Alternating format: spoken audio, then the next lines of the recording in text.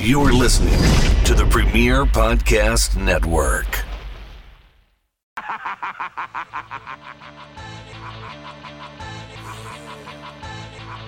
Everybody's got a price, it's the $1 million man. Podcast in demand. Understand, everybody's got a price. $1 million man. Everybody's got a price. $1 million man. Everybody's got a pod, it's the $1 million man. Podcast in demand. Understand, everybody's got a price. $1 million man. Everybody's got a price. What's up, everybody? It's Marcus D'Angelo, and we're back for another episode of Everybody's Got a Pod. And of course, I'm joined by the $1 million man, the Hall of Famer, Ted DiBiase. Ted, how you doing, man? Buddy, I'm doing good today. How are you? I'm doing very well, and I think I'm fixing to get better too, because Ted, it's my favorite time of month again here on the podcast, something I know that our listeners always look forward to. You put it out there on your social media, brother, and the fans showed up with literally, no exaggeration, hundreds of questions for Ask Ted Anything. So incredible response here for us. Well, I just want to let our listeners know we will get to as many as we can, but if we miss yours, don't worry. I keep them all, and we're going to roll them over into the next Ask Ted Anything. However, before we get moving here, Ted, I do have to do my usual reminder to our listeners. Get over to youtube.com/@ Everybody's Got a Pod. Go get subscribed. We do giveaways for subscribers. We have clips and highlights from the show. And maybe most exciting, every Monday we drop a YouTube exclusive video. These are stories you will not get on the podcast. You can only find them on YouTube. So if you like what we're doing here, you are going to love our YouTube channel. I can pretty much guarantee it. Again, that's youtube.com/@ Everybody's Got a Pod. Get over there, get subscribed today. All right, Ted, if you're ready, we can start to jump into these questions. Let's go. All right, let's get it. First up, we've got Kevin Cheadle, who asks, what was your favorite wrestler that you ever managed? Ted, anybody stick out for you? Gosh, managed. Wow. I managed a few. I managed. Who was in Money Incorporated?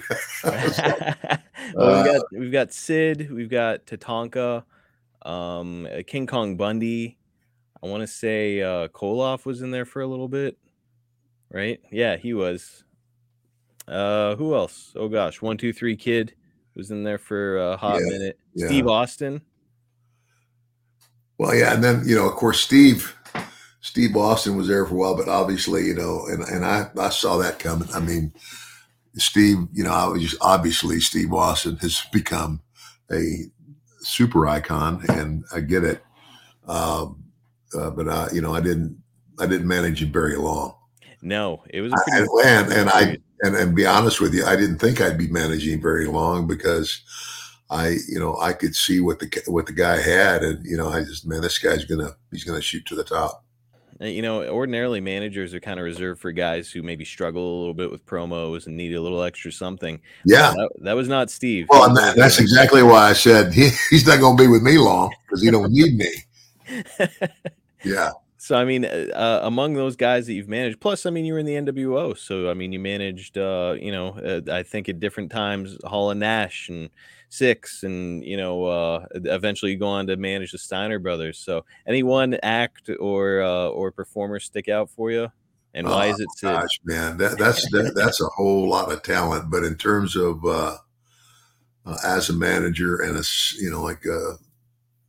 probably Steve Austin, but I mean, I tell you who I had fun managing, Bundy. Yes. I mean, he's a good guy. He's a fun guy. I mean, obviously not the greatest wrestler in the world, but he was a fun guy for sure. And I don't think he needed to be the greatest wrestler in the world. He was just enormous and imposing, and that's kind of all you need to have a guy like that. Plus a good mouthpiece, and you provided that aspect. Well, yeah, and I'll be honest with you, he did pretty good on his own. He did have a pretty decent promo. Yeah, he wasn't bad. Yeah, that's a hard question. I mean, because there's so many guys, it's a plethora of talent, and it's like I don't want to pick one and cut somebody else short. Next up, kind of a related question with the manager thing. It's David Hill who asks, who is your favorite manager of all time? Personally, I'm fond of Cornette, but Heenan was great as well. Anybody stick out for you? You mean just in general, a manager or somebody who managed me? It can be either one, but really it's just like a guy that you look at and you're like, okay, that is the perfect manager, the best Well, I've ever seen. Bobby Heenan. Hmm. Bobby Heenan could do it all, and you give him a microphone and he just let him go. he was really good, in my opinion. And of course, Jimmy Hart. Jimmy Hart was a good manager, and of course, for a while I had Sherry. And I'm gonna tell you something. Sherry was good. It's kind of like if I was going to have somebody as a manager, I would rather have somebody who I had to grab and kind of pull back in instead of you got to do more. With Sherry, with Sherry, it was whoa. It's kind of like you want to make the special moments special, and if you do too much, you kind of blow it. But again. As a manager, she did real well. She worked very well with me, and she got plenty of heat. You guys had awesome chemistry too. The two of you just kind of like worked really well together. She had like the sparkly kind of outfit on, and you of course were the $1 Million Man, and I don't know, just like the whole aesthetic really worked. Plus, I always like Sherry because she wasn't afraid to get physical. Oh, exactly. I mean, and listening when she was, before. I mean, oh gosh, I knew Sherry way back, like when I was first starting. I remember she was in Baton Rouge, and I can't remember. Obviously, when I first met her, and I'm trying to, I can't even remember, if she was seeing one of the guys or whatever. But I recognized in her a toughness. I mean, Sherry. I mean, I'll be honest with you. She wouldn't take crap off anybody. I mean, she'd stand up. She'd stand up right up to one of the guys if they went the wrong way with her. So, and I always admired that. Good for you. Absolutely. And if I remember right, didn't you induct her into the Hall of Fame, Ted? Yeah, I think I did. Pretty awesome. Really awesome. Next up, we've got Jim James 4854 who asks, I love the match between you and Jimmy Snuka at SummerSlam 89. What was it like to wrestle the Superfly? Wow. That's probably one of the only times I ever wrestled Snuka. And and that again, that's testament to itself. It's kind of like, there's a lot of guys, like Jake and I, we wrestled and we're in the ring together a lot over time. And so it wouldn't be hard. It wouldn't be very hard for us to have a good match because we know each other so well, and you when you work with somebody long enough, you know what they do good, and you know where to go with it. But in this case, it was like, wow, I don't, you got to kind of feel him out like in the ring. Yeah. So wow. Anyway. So maybe not like perfect chemistry or anything, but like, like, would you say that he was a decent enough performer to get a good match out of? Oh yeah, definitely. Yeah. No problem. No problem there. Not at all. So I want to ask you about this, and there's kind of no easy way to ask the question. And let me preface it by saying I met Jimmy Snuka a few years before he passed away. Could not have been kinder to me or my brother. Really, really a nice person whenever I met him. However, and I'm sure you know where I'm going here. We hear recently that he may have been involved in some illicit activity that resulted in the death of a young woman back in the 80s. Ted, did you ever hear anything about that over the years? And what did you think whenever you did hear about it? Well, that story has been around a long time, and I wouldn't know if there's any truth to it. I mean, I'll put it this way: the Jimmy Snuka I knew, I would say I wouldn't. I don't think he'd be capable of doing that. But things happen in people's lives that change them. And it could be that happened in a time in Jimmy's life where, you know, maybe if it did happen, that it changed him. That, you know, the realization of what he had done. You know what I'm saying? Right. Maybe changed him as a human being. That kind of Yeah. made him have a harder look at himself. Yeah. Yeah. Yeah. But I don't know. I mean, that story's round and round and round, and I guess there's a whole lot of people that know the absolute truth, but I'm not one of them. That's I mean, perfect answer, Ted. Yeah. You know, it's you only know what you know, and Yeah. that's how you knew Jimmy Snuka as a human being. Yeah. Yep. Next up, we've got Jeremy Anderson. In the 1991 Royal Rumble, when you were shaming Virgil and demanding him to put the belt around your waist, someone threw something that hit you in the back. Was it ice? Do you remember this incident, Ted? That's a pretty specific question. Any chance you remember what hit you in the ring? Well, I'll put it this way: I don't remember anything hitting me in the ring. You were locked in. So if it hit me in the back, and I had that jacket on, I probably, especially if it was ice, I wouldn't even feel it. You know, if it hit me in the back of the head, I might have, but I don't know. It's an interesting question that I will narrow down a little bit. Ted, what's the worst thing you have ever been hit with, whether in the ring or at ringside or wherever? Gosh, I mean, you know, I've been hit with, you know, people who would take their whatever their drink cup, you know, and leave you know, leave a good bit of ice in it. Mhm. And use the cup as projectile. But I mean, I'll be honest with you, you know, I never got hit in the head, you know, thank God. And as big as my head is, that's a miracle.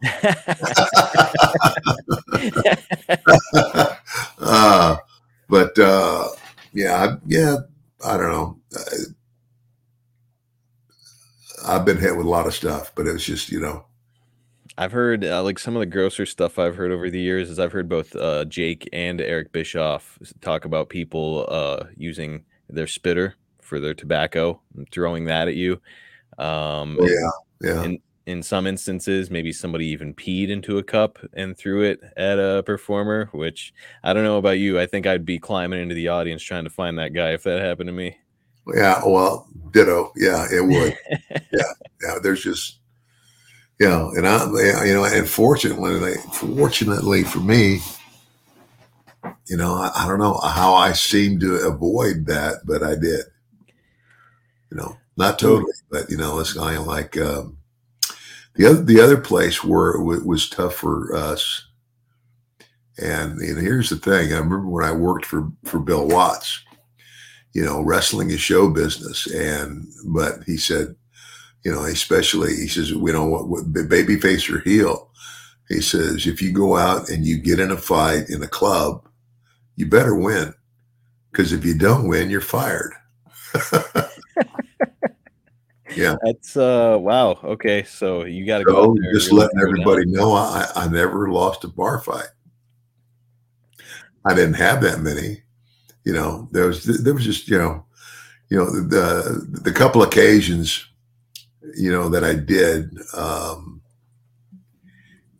it was just somebody who was just genuinely a shithead, you know, and just, you know, running off the mouth, you know, and I remember one guy, I mean, I literally, I mean, I grabbed his coat.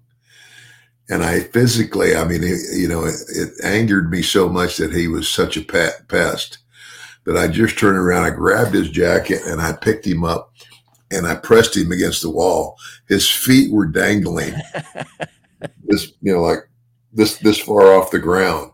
Wow. And I just cut a promo on him and let him go. And when he hit the ground, he got up running. So.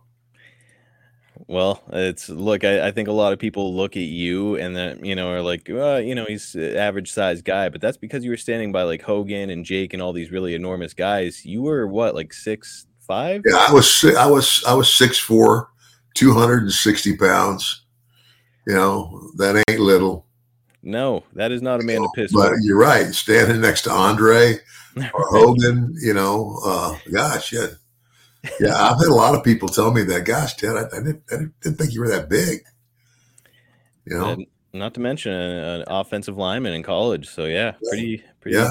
not a dude to piss with. yeah. Well, Next up, we've got Chris Eddy with one that made me laugh, and this is actually a question that I got a similar topic with Jake recently. Was Ted a baby oil guy? Ted, it's a big thing in pro wrestling. Guys will cover themselves in baby oil to show off the muscles. Did you ever do that? no, I hated it. I hated it, and it's kind of like Lex Luger and I we're great friends now, and we were never enemies. But Lex, man, he would put on that baby, and I get it. I mean, he put on the baby oil and what's the word? Accentuates. Yeah, your physique and everything. But when you get in the ring and you try to grab a hold of that guy, he's like trying to grab a hold of a fish. You can't grab him because he's all greasy.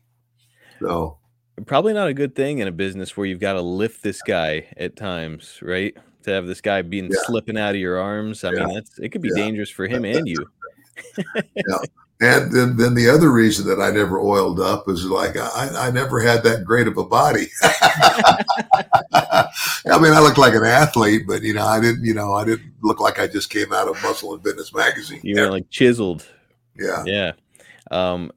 So I also produced Jeff Jarrett's podcast, and on an episode of his show, Conrad asked him, how would you get the baby oil on yourself? He was like, do you have like a guy backstage that like puts oil on you? And Jeff was like, no, you just like put oil on like a wall and like rub your back on it. And Conrad's like, wait a minute, you're telling me there's like a bunch of oil streaks on walls and buildings? Ted, did you ever witness that behavior? No. Maybe it was just a Jeff Jarrett. No, I mean, I would venture to guess that probably one of the other guys would oil up his back and then just go wash their hands. I mean, that would be enough for me to not want to get oiled up. I don't need some hairy dude touching me. All right, next up we've got Curtis Polinen, who asks, if given a chance to main event Mania as WWE champion, who would you want your opponent to be? So Ted, you and I have discussed it before, and I know that you certainly never needed the WWF title or any championship really. However, it is kind of like a dream for most guys to main event Mania as champion. If you could pick anybody, who would it be? Oh gosh, obviously back then, I mean, because one of the obvious choices would be Hogan, because Hogan was the guy, and of course, and I don't think Hogan gets enough credit. I mean, people say, well, he really wasn't a great wrestler. Okay, he wasn't a great wrestler in terms of hammer locks and wrist locks and all this other stuff, and leg sweep and what have you. But what Hogan was very good at was understanding who his character was, and how his character, here's this great big guy, and kind of like Andre the Giant. Andre the Giant was great because Andre the Giant could go in the ring and in a very believable way get into a place where the people actually thought he was in danger of losing. Yeah. You know what I'm saying? It's kind of like it would take a while for you to get him off his feet. But once you got him to his knees, you know what I'm saying? I mean, it's all about the way you tell the story. And man, easily in my mind's eye, I can picture one of those WrestleMania posters with you and Hogan on it. Ted and his money versus Hogan and all of his Hulkamaniacs. Like, I don't know. To me, that I'm honestly kind of surprised, thinking back on it, that you never really had that opportunity with Hogan on, in a huge pay-per-view main event like that. Well, and I guess in an effort to please a lot of people, and of course, I didn't know this for the longest time, but I think when I came along and I was getting real red hot, it was the reason that WrestleMania 4 went the way it did was to appease Randy Savage. Mm. And I'll be honest with you, I get it. Randy was a great worker, and he was a heel. And okay, and so now we're going to this WrestleMania, and I just came along. I started actually physically wrestling for the company, maybe in June or July Of the previous year, yeah. Yeah. And so by the time WrestleMania is coming back around, and basically what I did was I was the one that turned Randy babyface, Yep. because the last match ended up him and me. And so,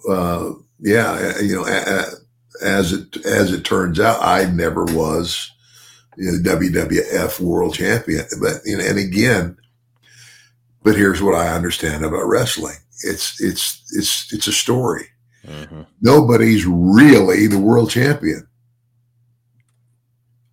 If you're in a movie, it's kind of like, but obviously, but I'd say this though: whoever is the world champion, whoever carries that belt, as a rule, needs to be somebody that has the savvy to get in the ring and wrestle anybody and get a match out of them. And say what you want about Hogan, he carried that belt for a long time, so clearly he had that savvy to be able to climb into the ring with folks and have a good match. Yeah, and I had I had several matches with him. I had a lot of matches with him and Savage, and me and Andre, or him and somebody else. Anyway, but that's the bottom line is I never got the world title. Well, and again, to appease me, so to speak, that's why I created my own title. And here's the thing: the $1 Million Championship. I carry that thing now, and there's so many fans. They said that I want to take a picture with the $1 Million belt, and so they do.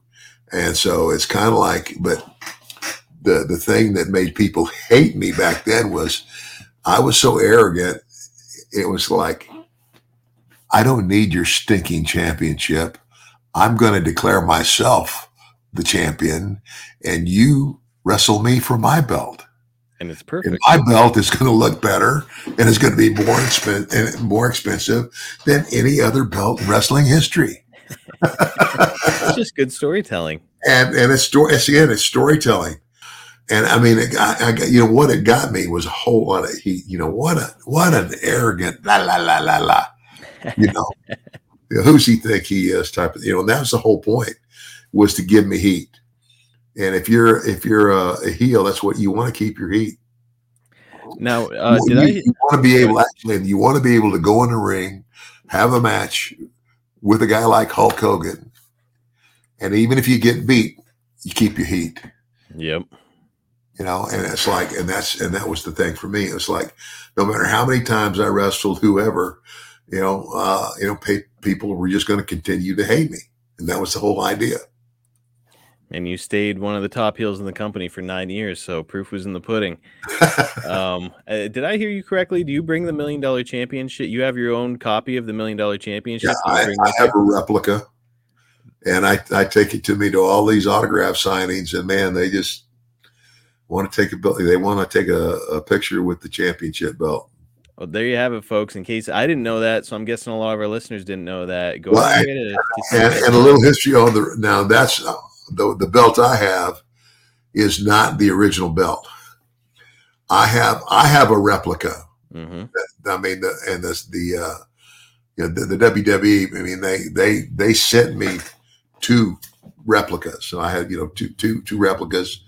And so if I wear one out, I still got another one. And if I need to get another one, I can call them and get another one.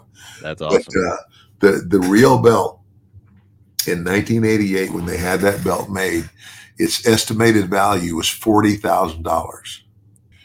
And they had it insured. And I had to, like, when we would go overseas, when we'd go to England and stuff, I had to take a declaration page, like sort of for going through customs. like what's the value of this thing, and that's what it was, 40 grand. Today, I have no idea what it would be worth. 6 figures, certainly. The belt it's in the safe in Stanford. Maybe call Vince and see if you can get your hands on that one. Say, I'll send you this replica. Could you send me the actual belt? Yeah, what's funny is that when I had first left the WWE, I got a call from Linda McMahon. Well, first I got a call from somebody in the office. They said, "Ted, we need for you to send us the $1 million belt." I says, "You have the $1 million belt. It's right there." And I said, the last time I was there, I can't remember where I was. I departed from. I said it was right there. And so then a couple of days go by, and I get a personal call from Linda McMahon saying, "Ted, we really need for you to send us a belt." And I said, "Linda," I said, "after all you guys have done for me, do you think that I would really try to steal the belt? I promise you, it is there somewhere."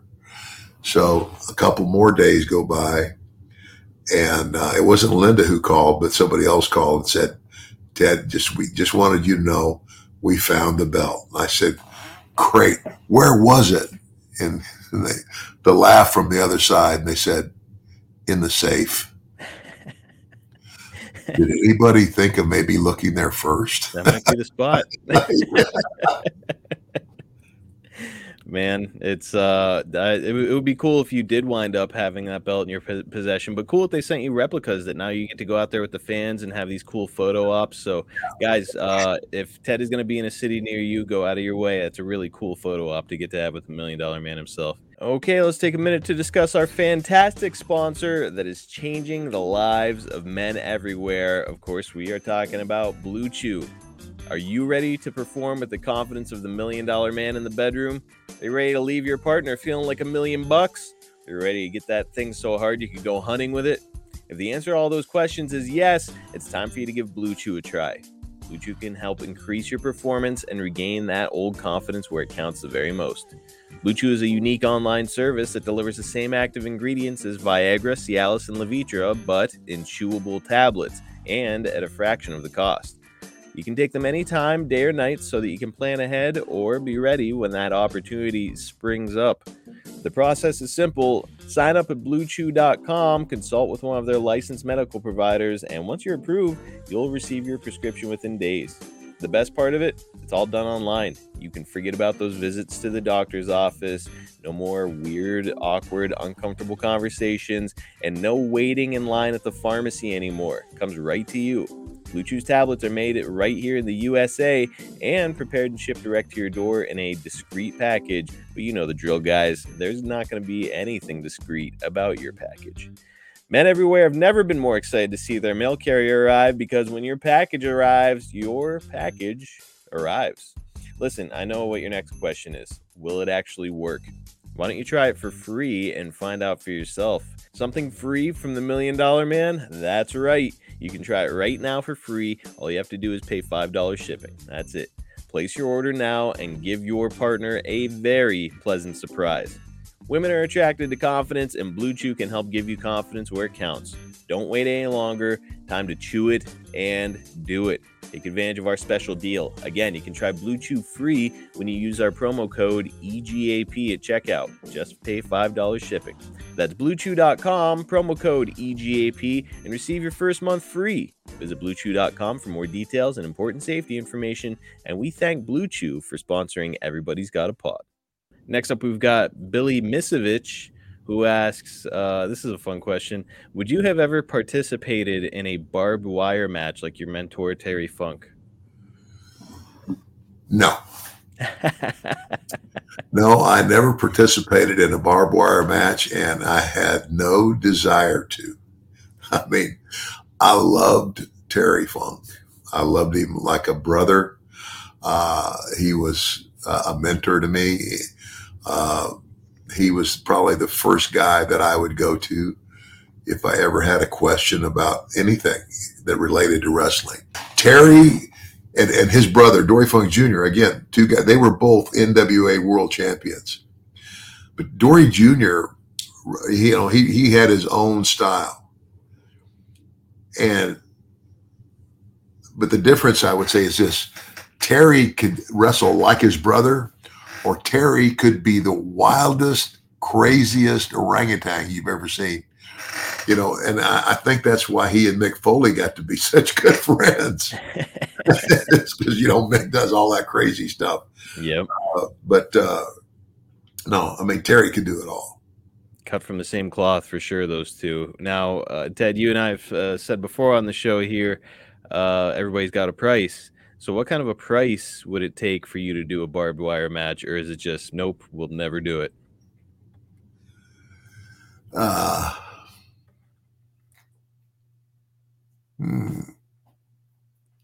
There's got to be some figure that would get you to say, well, okay. It's like, never say never. I mean, I've got to live up to my own words. Everybody's got a stinking price. I mean, I'm picturing somebody. If you want to give me, $250,000, I'll do it. I'll tell you what, that is a hell of a actually, I think I'd do it for less than that. It's funny because my initial thought was like, yeah, I mean, if somebody offers me $1 million, yeah, I'd do it. And then I was like, what if somebody offered me $10,000 for a 15-minute match? It's like, probably. I'd probably do it. Yeah. It would be terrible, and hopefully they have some antiseptic backstage. But yeah. Next up, we've got Andy Etzweiler, who asks, even though your entrance music is legendary, if you were able to pick your own entrance song from any recorded song in history, what would you change it to? Wow. Any recorded song. And by the way, it doesn't have to go with the $1 Million Man character, just like a song that would be cool for you to walk out to.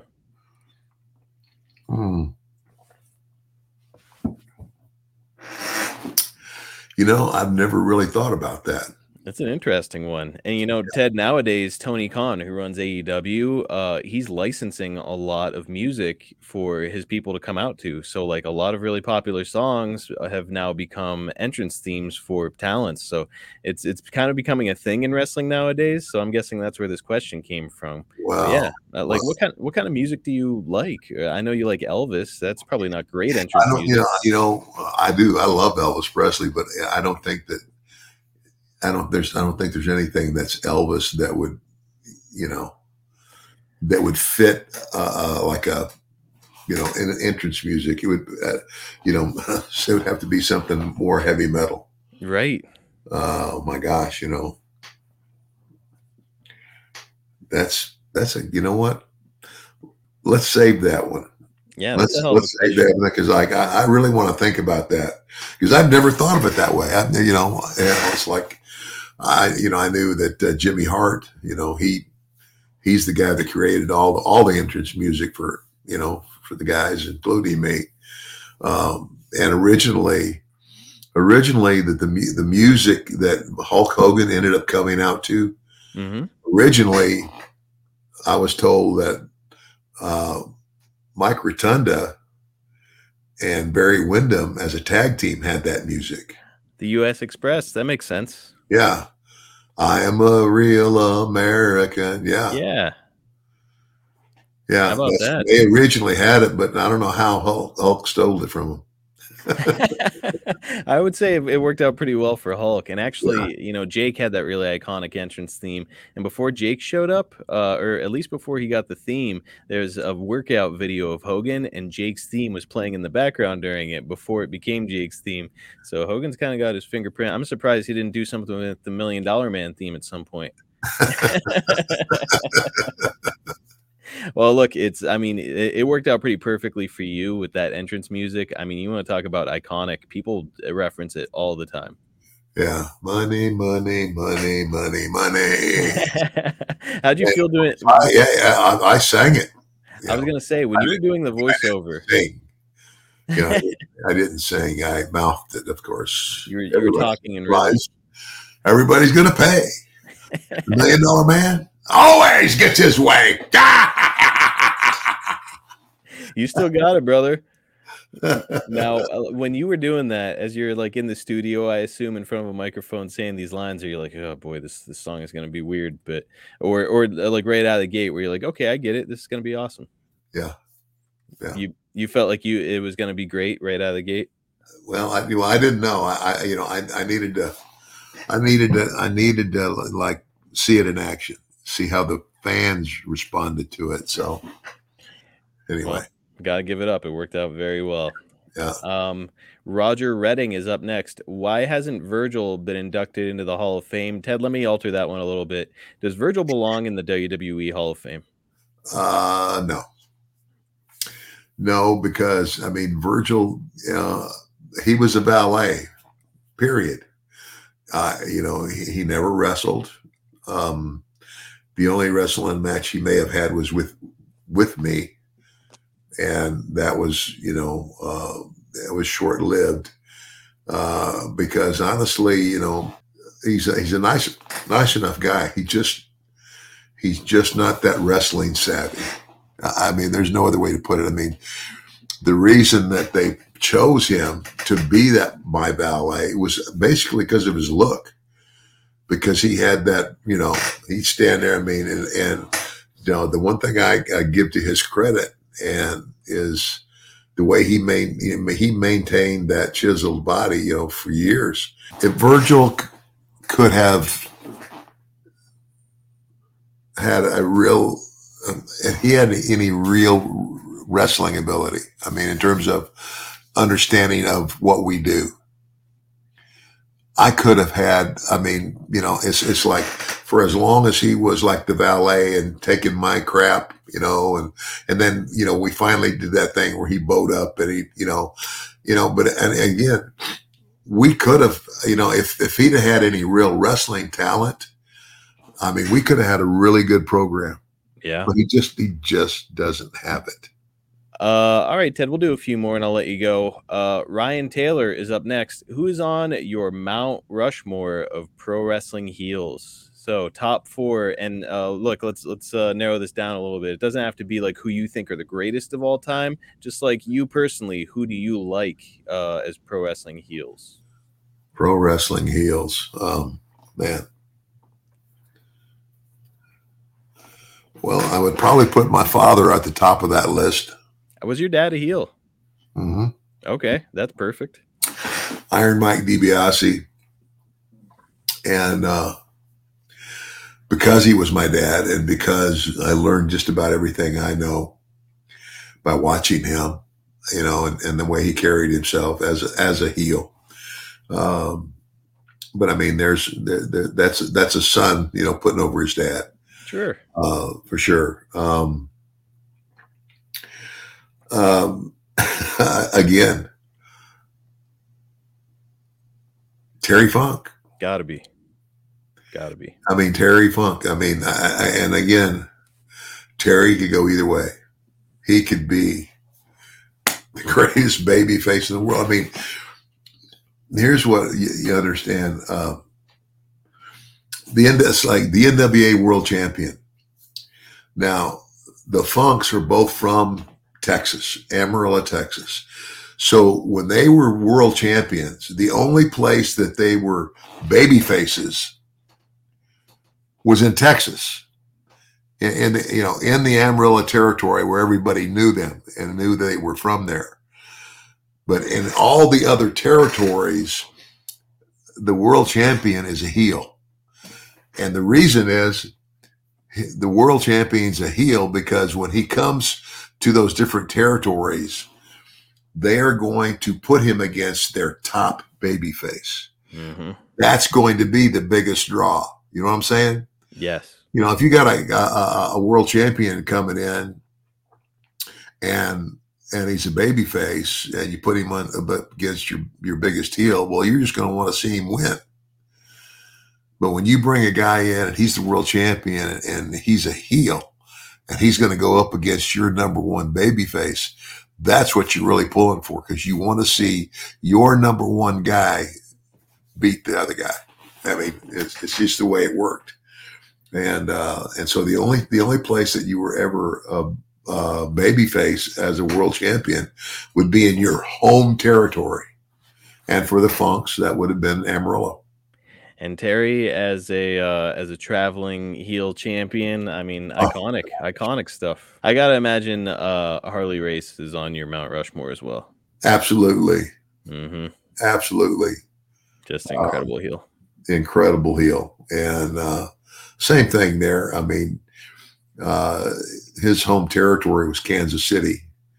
You know, he and Bob Geigel and I think Pat O'Connor were partners in what was then called the Kansas City territory back in the territory era. And again, the only place that Harley was a babyface was in Kansas City. It worked the same way there. But yeah, definitely on top of my list as one of the best. One more for that Mount Rushmore to be completed. Man. There's so many guys. I mean, you know, it's kind of like I think about like my tag team partner in Japan, Stan Hansen. Oh, great one. Stan was, you know, I mean, he was and Bruiser Brody. Yep. You know, here's another guy who was a tremendous heel.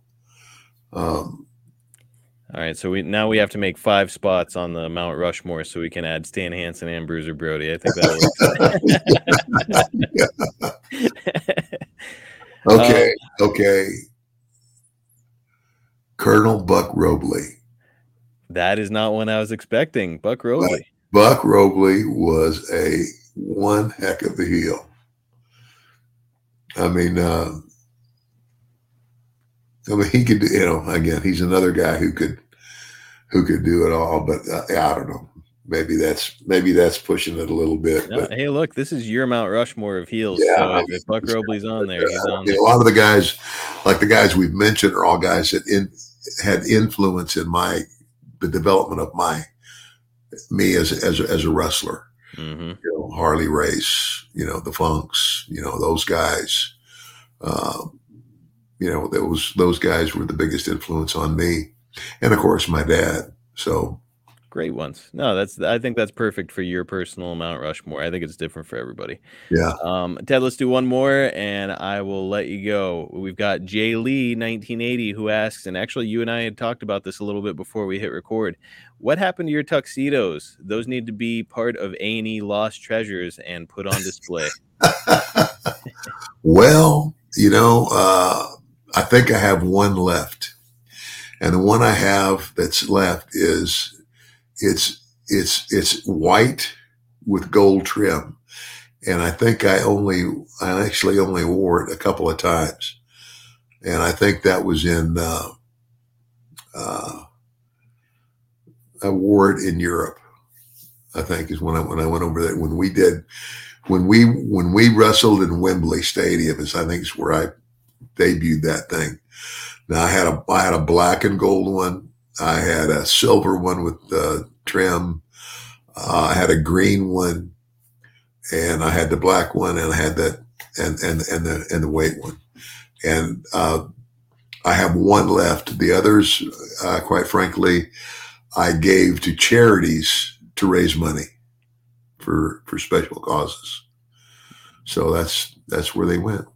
That's a good reason not to have them anymore. And and you know, I thought about having one. You know, I don't know if that lady that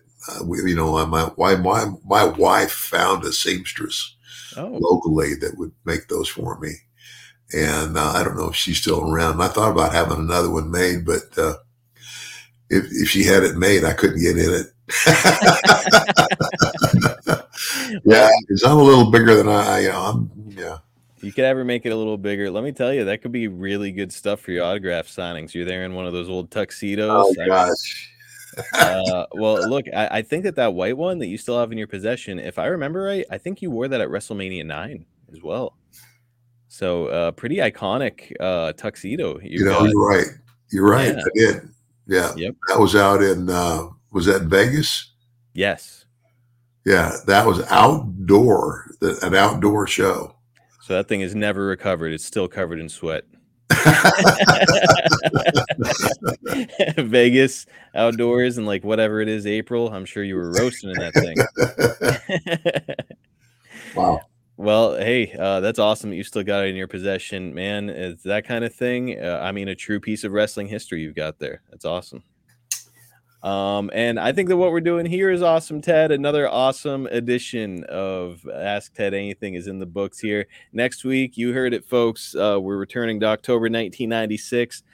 This is actually, this will be our final episode for the month of October. So we got to close it out in style. We're looking back to your time in WCW again to continue that story. And if you folks out there have a question, please go ahead and fire it over to us on social media. We're at Ted DiBiase Pod on all social media platforms. Also, before we go, I wanted to remind you all that if you'd like to get this podcast earlier with no commercials and get access to a ton of sports, entertainment, and other shows, go over to PremierStreamingNetwork.com. Sign up for Premier Plus. RVD has a podcast there with my brother. Efren does the game event. There's so much stuff over there. If you're a wrestling fan, you are going to love it. Again, it's PremierStreamingNetwork.com. Sign up for Premier Plus today. If you're enjoying our show and you're listening on your podcast app, please take a moment to like, subscribe, and leave us a 5-star review because that helps us. And guys, we'll be back next week. But in the meantime, we would love to have you follow us and interact with us on social media. You can follow Ted at MDM Ted DiBiase on his social. Follow me at Marcus P. D'Angelo on X, and follow Premier Streaming Network at Watch on Premier on X and at Premier Streaming Network on Instagram and Facebook. Ted, I love doing these Ask Ted Anythings. You just never know what we're gonna be asked, whether it's about your tuxedos or whether or not you put on baby oil. We hear all of it. Well, no, nobody's ever asked me to put baby oil in them. Well, I'm glad we know the answer now. You know, what I would have done? I'd have said, "See Virgil." It's his role. He's your servant or whatever. It's perfect. Oh man, hilarious! And this was a real blast, man. Thank you so much. You bet, man. And as I go, I must remind everybody that everybody's got a price for the $1 Million Man. See you guys next time right here on Everybody's Got a Pod.